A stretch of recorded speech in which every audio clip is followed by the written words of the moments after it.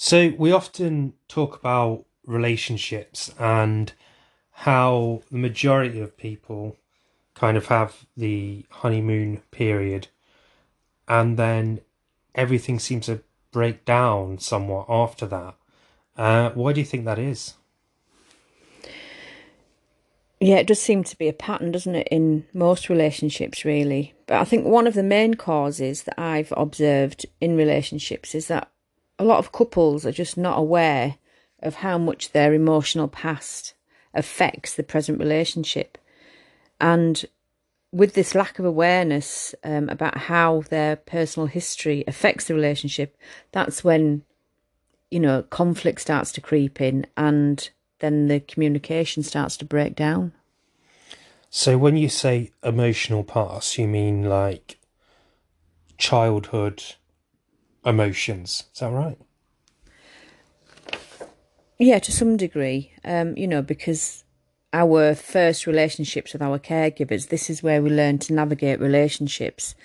And we do it in a certain way, don't we? We develop a certain relational style. And often we develop quite strong emotional defences as a way to deal with stress and other painful feelings when we're children. And these painful feelings can get stored in our lower brain. And then as we grow up, we lose awareness of these feelings. It's a little bit like if you imagine putting something in the cellar and then just forgetting that it's there. And then one day, our partner might say something or do something that starts to trigger these feelings of pain.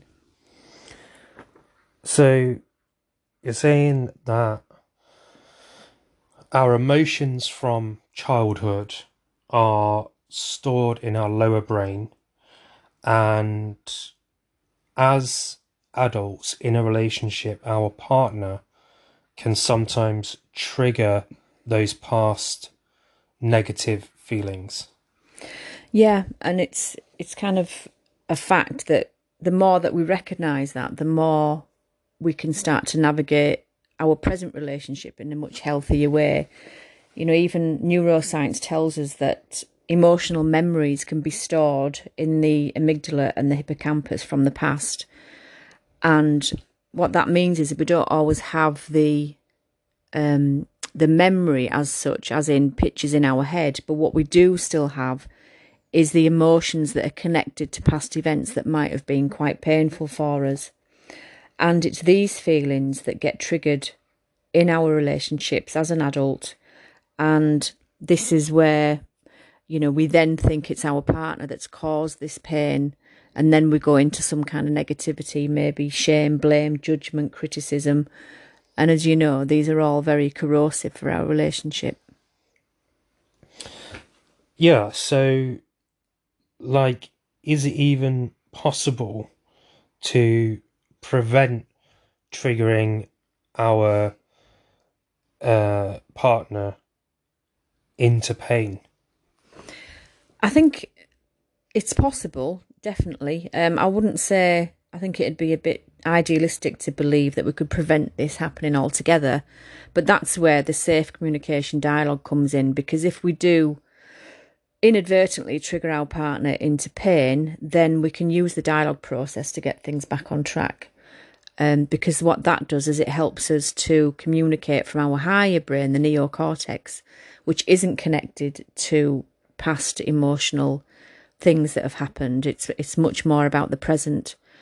So yeah, just being able to take it in turns, talking and listening reflectively, validating and empathizing. All these things help to keep the relationship safe. And as we've spoken about before, if the relationship is safe, then growth can happen. And if there's growth, it means that the conflict will drastically reduce. So, just so we're clear, so listening, validating, and empathizing, and then that should give us a safe environment in which to grow. Okay, so here's one for you. So, aren't sometimes our criticisms of one another justified? think it can certainly seem as though they are, can't it? You know, like there might be something our partner's doing that we find extremely upsetting or irritating, or, you know, there's any number of things. However, criticism just never works.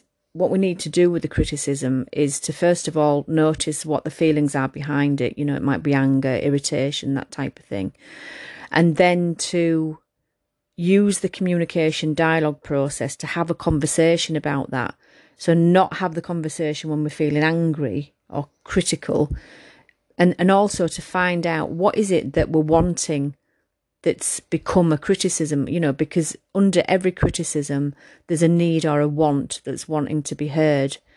So it's about the style of our communication as well, because anything that lands negatively on our partner is going to make them feel unsafe with us and is going to stop the growth of the relationship.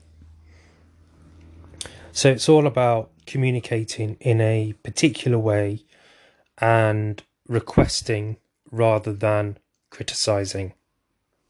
Yeah, so none of us like to be criticised, do we, or judged, and yet we do it with each other so much of the time, you know, and that's why one of the other tools that we use is the zero negativity stance, really, that, and we class negativity as anything that falls negatively on our partner, that we will then look at that and find another way to deliver our message where it doesn't land negatively on the other person. So, you know, all this sounds incredibly helpful. So how are people able to contact you for couples coaching? Yeah, so there's they can contact me by email, which is couplescounselling.family@gmail.com, and my telephone number 079 449 21130. Yeah, you know, that sounds great. Thank you.